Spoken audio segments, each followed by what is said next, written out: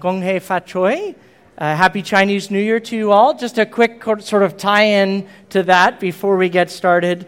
Two quick tie-ins, actually. One is that next week, our very own H and K will be speaking next Sunday morning and sharing about they're heading as long-term workers to Western Asia. And you won't want to miss that, because if you do miss it, you won't be able to catch it online because of the highly sensitive nature of their work. So heads up on that one.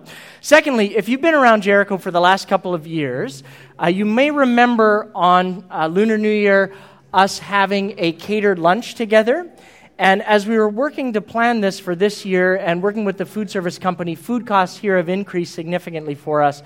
And so we just weren't able to put it together at a price point that was workable for this year. So we've just put that on hold until we can figure something else out. But not to worry. We will still feed you because it's Jericho Ridge. Just pretend you're a newcomer and come to the newcomer's lunch on March the 3rd. So I will let you define that however you want to define it. And make sure you sign up with Tammy at the Welcome Center. And then we have this newcomer's lunch twice annually.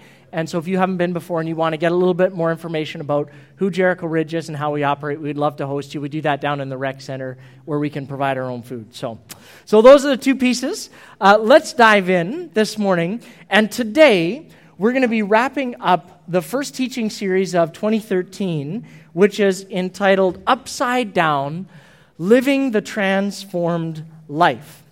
So we've been going through Romans chapter 12 together, verse by verse, and we've been looking at all of the different elements of radical Christian living.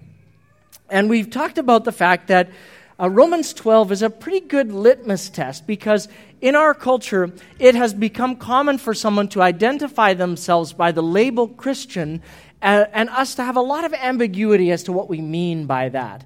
And so in Romans 12, it's like the Bible is holding up this kind of litmus test and saying, these things, the actions, are going to demonstrate your commitment to following God in the way of Jesus if you make that radical commitment.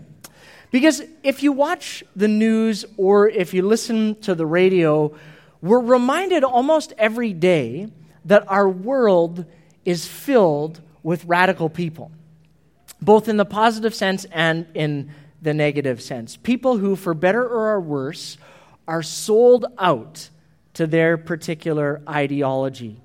Maybe it's capitalism, or their religious system, or their political perspective, or they're radically committed to fighting a particular cause like cancer or cancer research, or they're committed radically to their nation, and they're willing to do radical things. We call them radicals because they're willing to do things that the rest of us are not willing to do.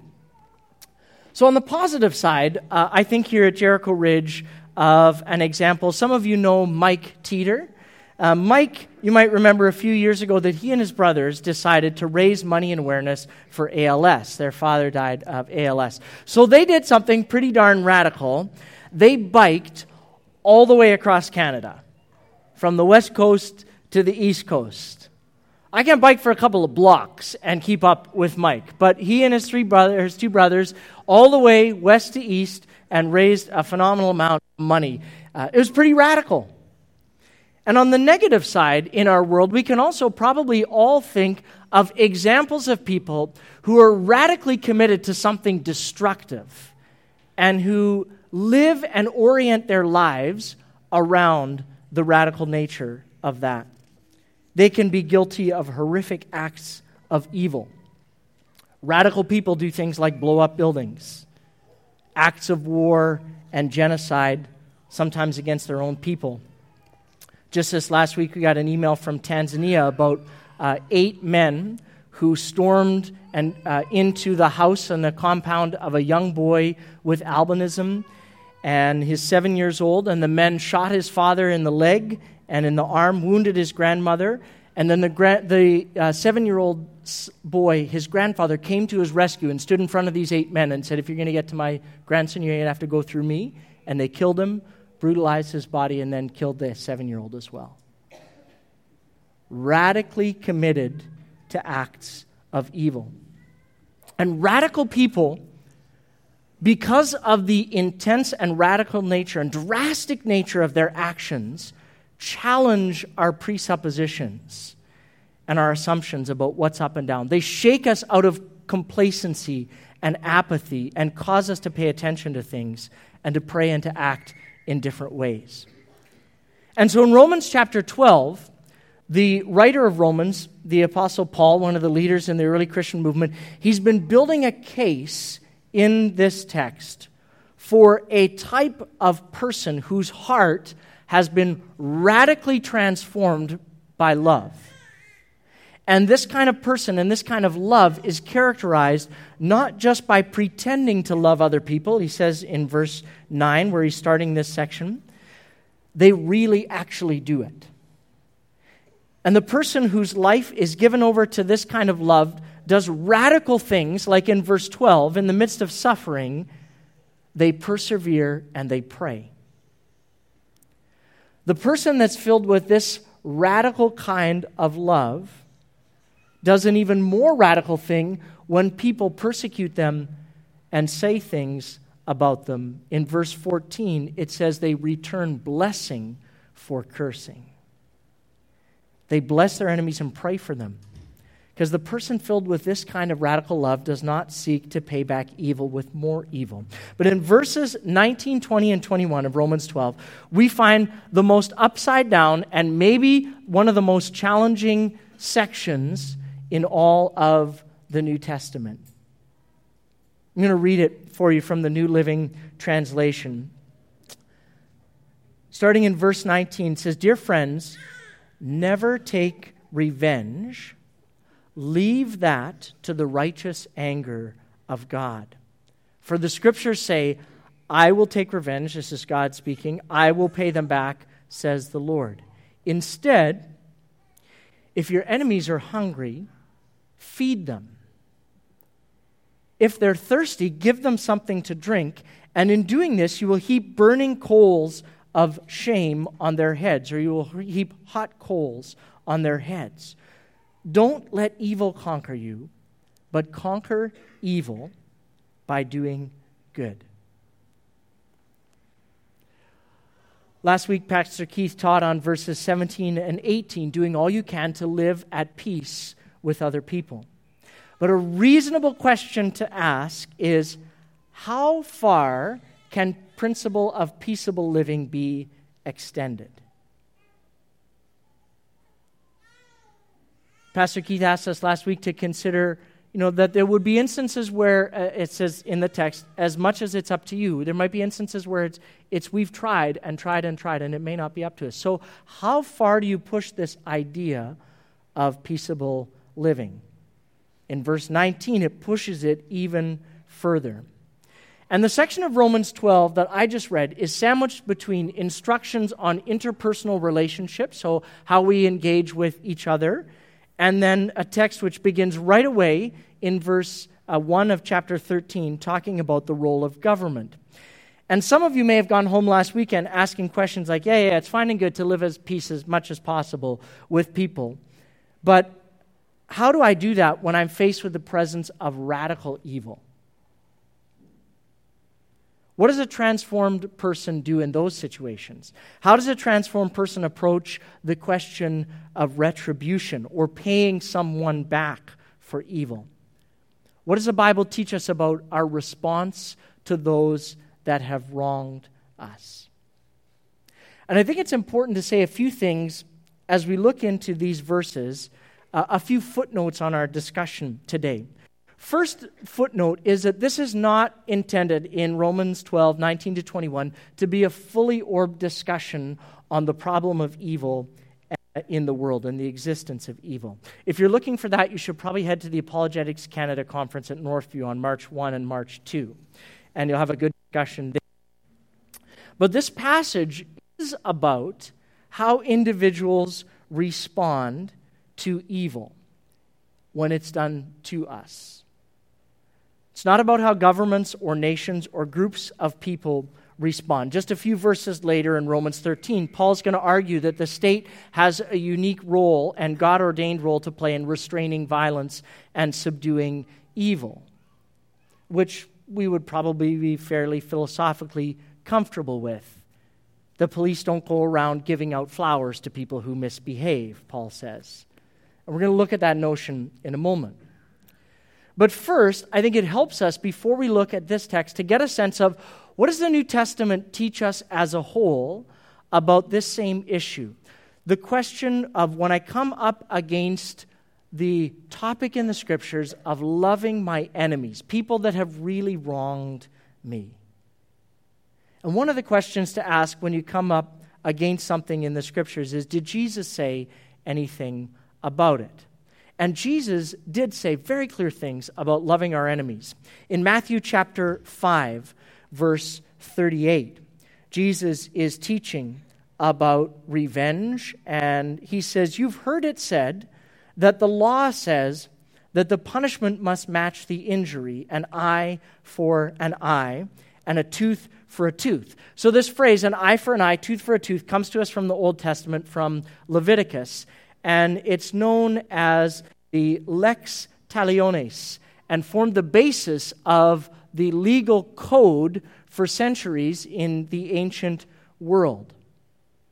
And we sometimes think about, well, eye for an eye, tooth for a tooth, as a biblical sanction on, if somebody hurts me, I'm going to hurt them back.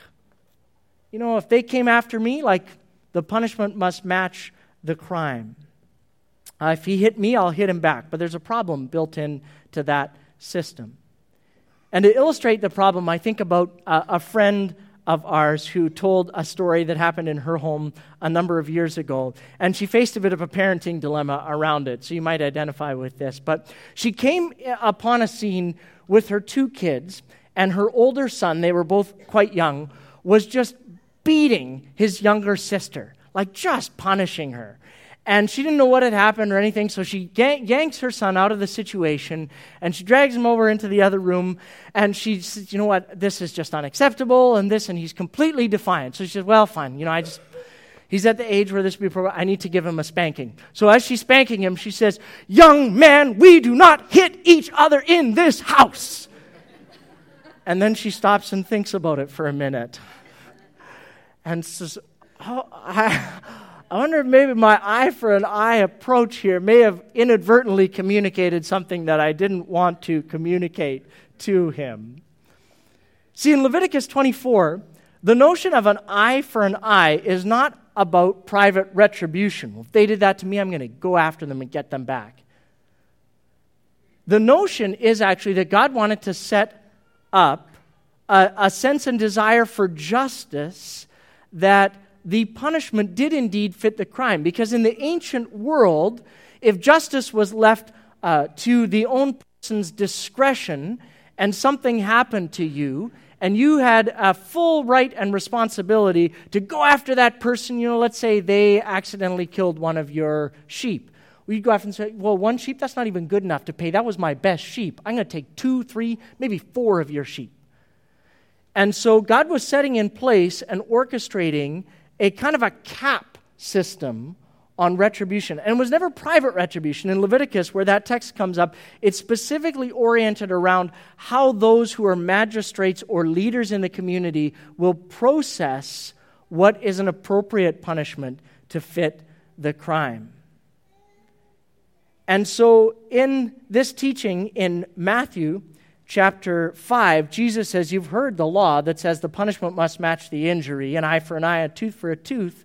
But I say, verse 39, do not resist an evil person. If someone slaps you on the right cheek, offer the other cheek also. If you're sued in court and your shirt is taken from you, give your coat as well. If a soldier demands that you carry his gear for a mile, that was a legal obligation in the ancient world, carry it for 2 miles. Give to those who ask, and do not turn away from those who want to borrow. You've heard the law says, love your neighbor and hate your enemy. That's a pretty easy law to live by.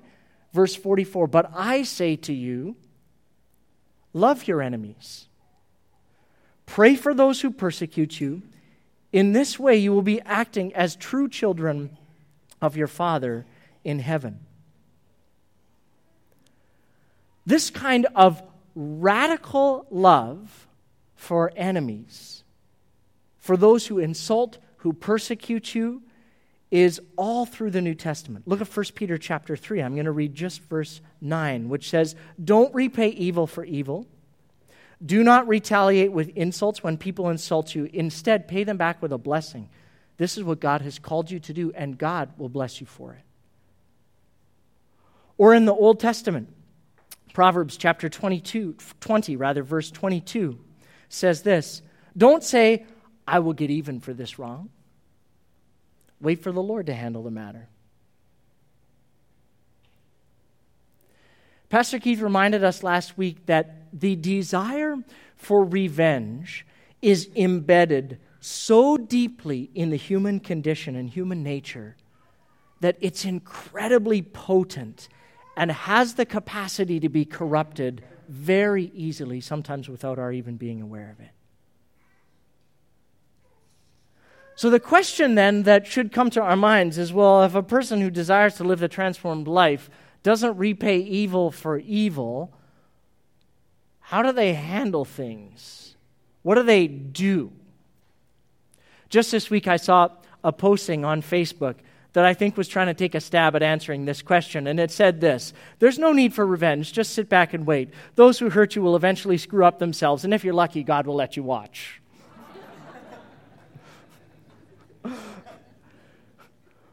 It's not a quote from Scripture, just so we're clear. But in our text here today in Romans 12, this kind of passive-aggressive approach is off the table because that's not actually motivated by genuine love for others and a desire to bless them. It's motivated by a desire to sit back and watch and wait for them to trip and fall and then to be around and gloat when it happens. So let's drill into our text a little bit here in Romans 12 and see what we discover. So verse 19, "Never take revenge, leave that to the righteous anger of God. The Scriptures say, 'I will take revenge, I will pay them back,' says the Lord." So the first thing that we see here is that there is a danger, there's a dark side to retributive violence. Retributive violence is where I'm going to pay somebody back for something that they did, that it's my right or responsibility, or I have the capacity to tip the scales back to equilibrium. But notice something here. We're not to take revenge when we're personally wronged because someone has already been given that job.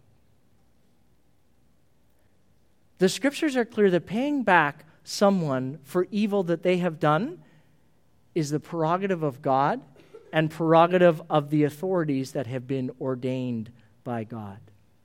Those are the only two categories of individuals who get to do that. And the danger of retributive violence is that I'm taking on a job that is not available to me. And if I do take on a job that's not available to me, then I'm doing someone else's job. It's kind of like the laws we have set up here in Canada to, say if you're going to hire somebody and it's going to be somebody from outside the country, you have to prove that the job that you're hiring for cannot be done reasonably by a Canadian. Otherwise, someone else, we don't want someone to come and take jobs away from Canadians. The Scripture is saying you can actually take a job away from God or from the authorities whom He has given the authority to do that. I like the way that the ASV translation of verse 17 reads, because it's a little clearer on this issue. It says, "Give place to," or leave room for, leave the door open for the wrath of God. And see, if you're wired up like me, this is a significant challenge for you. Because, I get that email from Tanzania about that young boy, and I see the footage on the news in Tanzania, and I don't want to leave room for anybody else to do the job that needs to be done. I want to get on a plane, I want to go over there, I want to find these 8 guys, and I want to look them in the eye, and I want justice done. Observing deep pain and the seemingly unrestrained nature of evil in our world.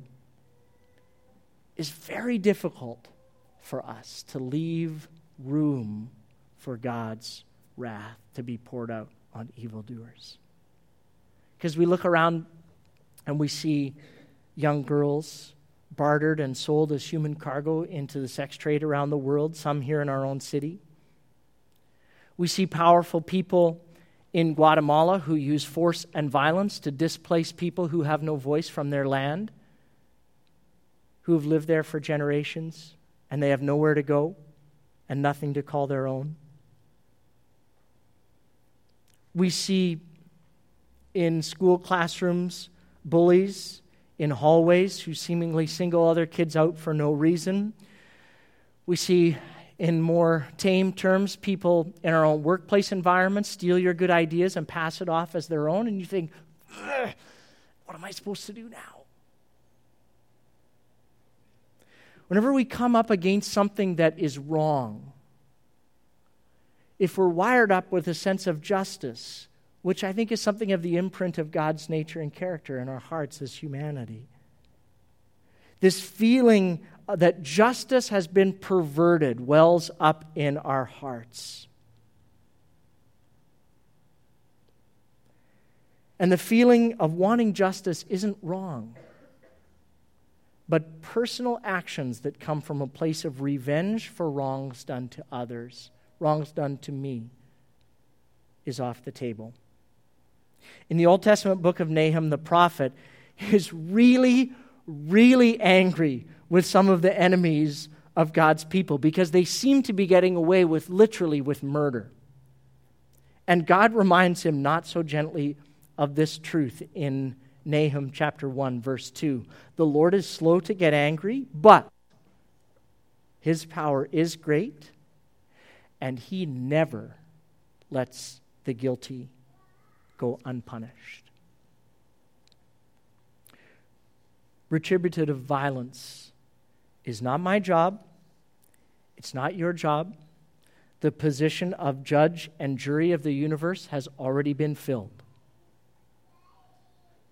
But this does not mean that we sit idly by, passively waiting for God to sometime dispense cosmic justice. The very next verse gives us an active strategy to deploy when dealing with those whom we label as our enemies. And the strategy in verse 20 is an offense of peace.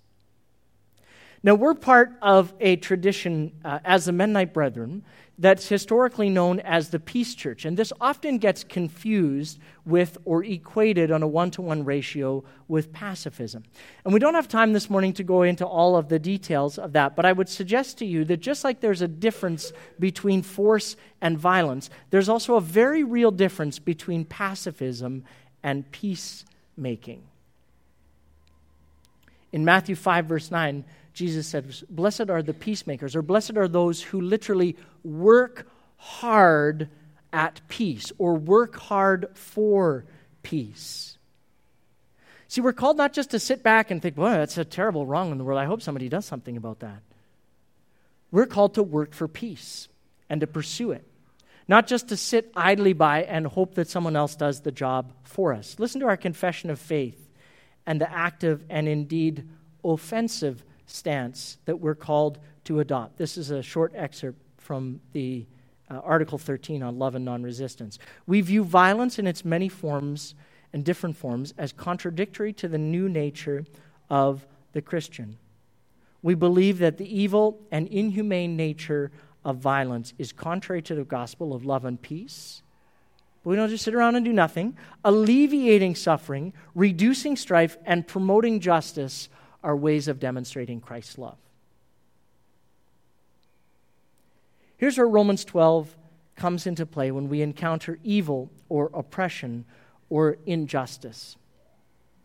There are those who, in the tradition of the Peace Church, have been very, very passive historically. And when injustice has occurred, they've sat around and held prayer meetings, not a bad thing to do, but said, gee, I hope God does something about that. But I think our tradition has grown in its realization that peace requires work and hard work. So we don't just sit around and say, I hope somebody gets around to that, or I hope, boy, I mean, maybe there's a government agency that would take up that cause for us. We say, no, we will actively engage the world in promoting justice and demonstrating Christ's love through the alleviation of suffering. It's why the team's going to Guatemala to distribute wheelchairs and to see people raised up out of poverty and equipped with the skills that they have to be able to see a new life come into their world and their possibilities. It's why we work in different places all over the world to see that God's kingdom come, His will be done on earth as it is in heaven. We get up and we actively seek ways to find and make peace. We don't get freaked out in our own settings here when you're walking downtown and someone who is homeless approaches you. You don't rush across to the other side of the street and think, boy, I hope that the Gateway of Hope got enough in their kettle campaign because I really hope that person gets what they need. No. You see if they're hungry, and you could see if they might be willing if you'd buy them a meal. We don't just sit back and say, gee, I hope that whole drought thing in East Africa really calms down. That sounds really tough over there. No, we fund the drilling of wells through Global Aid Network as churches here in Langley together, microloan agencies. And I think the problem is, in some circles, pacifism has become equated with passivity or doing nothing, and it's a poor excuse. But our call here in Romans 12 is very, very active. Feed the hungry. If a person is thirsty, give them something to drink. They might be your enemy, but take the risk that ultimately God is in charge and He will sort that out.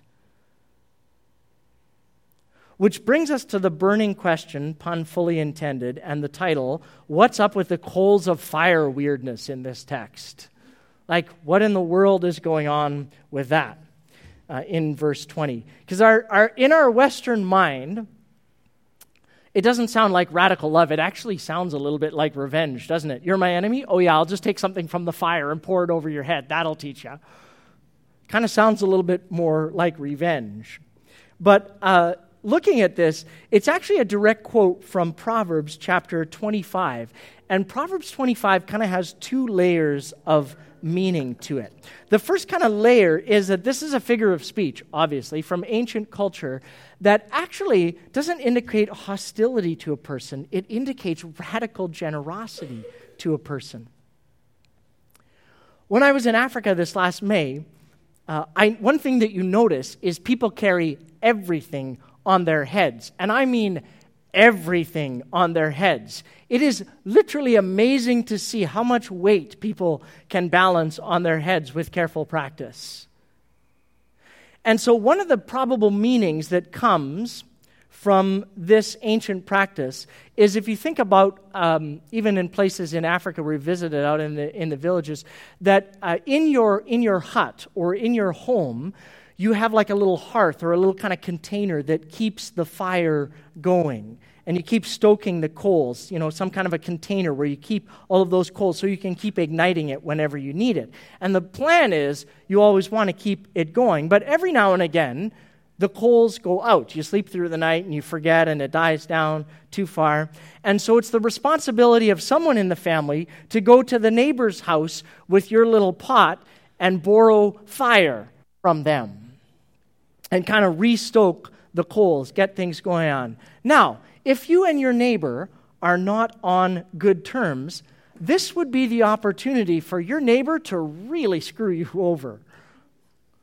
Like, if you have no way of cooking and keeping warm, you don't get your source of fire back, like, you're done for. And so one way of thinking about this image is the choice that could be made in that interaction when your neighbor comes to you for coals. The neighbor who has wronged you. The neighbor who has redrawn the property lines radically in their favor and nobody's doing anything about it. And you have a choice to make. When they come to you for coals, it's within your right to withhold it. Or you can demonstrate radical generosity and heap those coals up high, and they'll carry it back to their little hut with it on their head. And they can go on and restart in that portion of their life. You see, when you and I demonstrate radically loving behavior in the face of stinginess, in the face of being wronged, you're not only exhibiting and living out the character of Jesus, but it actually highlights the offense that they made a little bit more, because you're actually willing to do the exact opposite of what was done to you. Let's bring it in the modern world, a very simple example for a moment. Let's say you're a teacher, and the teacher in the next classroom from you is forever, and I mean like daily, stealing your chalk. And there really isn't enough to go around. And so instead of holding a grudge, you go to Staples and you buy them, not the little box, but you buy them the massive box of chalk and just leave it on their desk. That's heaping coals of fire on their head. When someone wrongs you, you don't get even. You go on the offensive to make peace at personal expense. You don't even charge that to the school district's account. You just buy the big box of chalk, leave it on their desk, and it's out of your pocket. Because sometimes the cost of peace is greater than the cost of vengeance. And this cost is only worth it in little and in big ways because of what we talked about before. Because ultimately, justice will prevail. Ultimately, God does not let the guilty go unpunished. In the Old Testament, in the book of Psalms, and in Isaiah, and in Ezekiel, a second image for burning coals is used, and it's always used as a reminder of God's judgment on evil and those who do wrong. Ultimately, living the upside-down life and repaying evil with blessing and good only makes sense if there's someone ultimately more powerful and more capable of making peace than you or I will ever be. The one who's ultimately the arbitrator of all humanity and will punish those who do evil. And so the phrase of coals of fire is a reminder both of our responsibility, but also the responsibility that God shares. And we'll close our teaching time with this and move into a time of response as we celebrate communion together. Because I think in verse 21, we're reminded of the fact that don't let evil conquer you, but conquer evil by doing good, is that ultimately, in every single instance, overcoming evil with good is always, always, always a costly endeavor. Peace is always costly. Author John Piper, in writing on this passage, notes that because of the cross and resurrection, woven into the very fabric of reality is God's absolute commitment that justice will be done. Because God's nature is perfect and just and loving, everything that is an affront to that will ultimately and must ultimately be dealt with. The wrongs in this world, as well as the wrongs that you and I have perpetuated in our lives, they must be punished in order for justice to win the day. But in God's universe, forgiveness does not mean that some crimes receive no punishment. It just means that some crimes are punished in the suffering of a substitute. Isaiah 53:6 says this about Jesus and about his death on the cross. And the Lord laid on him the iniquity or the sins of us all. See, peace with God ultimately cost him the ultimate price. Listen again to the verse that was read earlier by Ruth Ellen and Danny. Therefore, since you and I have been made right in God's sight by faith, we have peace with God because of what Jesus Christ our Lord has done for us, what he suffered for us. Because of our faith, Christ has brought us into this place of undeserved privilege where we now stand. We've received mercy instead of justice. And we confidently and joyfully look forward to sharing in God's glory. The hard truth is that peace is always costly,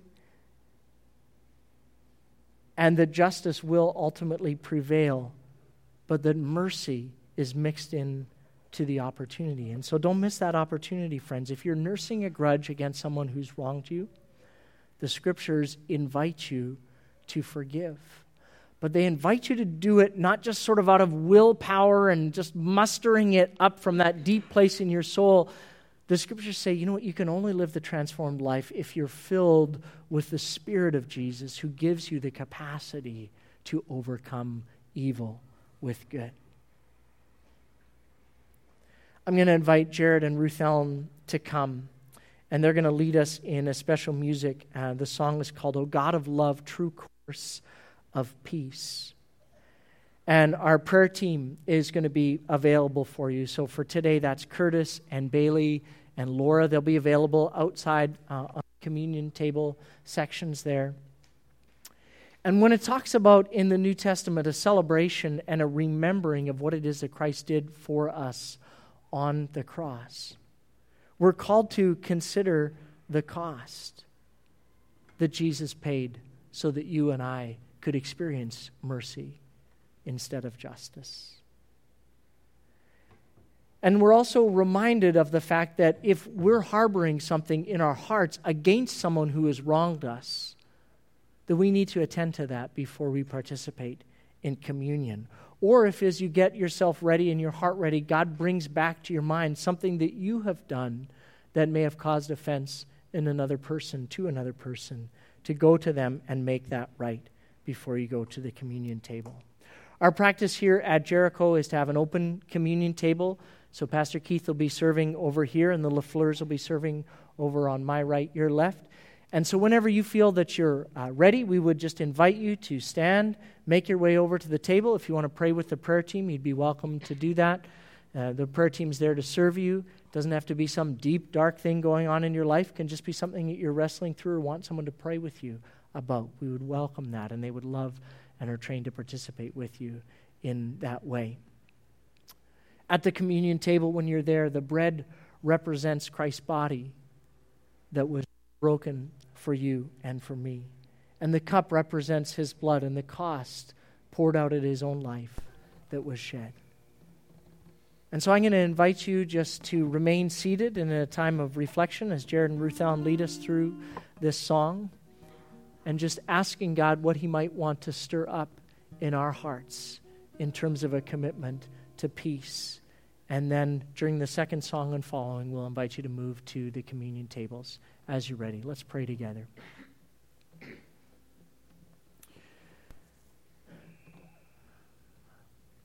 God, we are grateful that you were willing to pay the ultimate cost for peace, that we could experience and know peace with you because of the sacrifice of Jesus. And so we don't take that lightly, Father.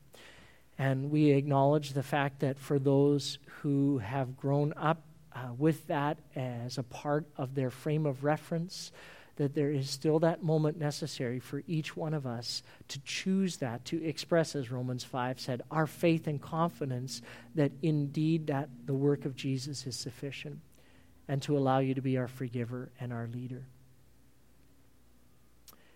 And so, God, I pray for any person in this room today that has never taken that step and who desires to do that. Jesus, we pray that you would stir faith up in their hearts today, and it would be faith that saves. If that's you today, I want you to talk about that with somebody, one of the prayer team, just before you leave here today. They'd love to pray with you. And God, for each one of us who, at all kinds of different levels, observes or has experienced wrong, Father, we pray that you would gift us yet again today with the capacity by your Spirit to overcome evil with good. We can't do it on our own. We need you to win the day. In our families, in our own lives, in our world today, Father, we cry out for peace. And we invite you to just stir our hearts, God. If there are places that we need to be intentionally praying for or acting in some way to see peace come. If there's relationships that are broken that you need us to attend to and mend in some way, God, we say we are willing to do that here in this place today. We ask that you would gift us your peace, Father, that passes all understanding, and that it would guard and keep our hearts and our minds in Christ Jesus, our Lord. We ask these things in the name of your Son. Amen.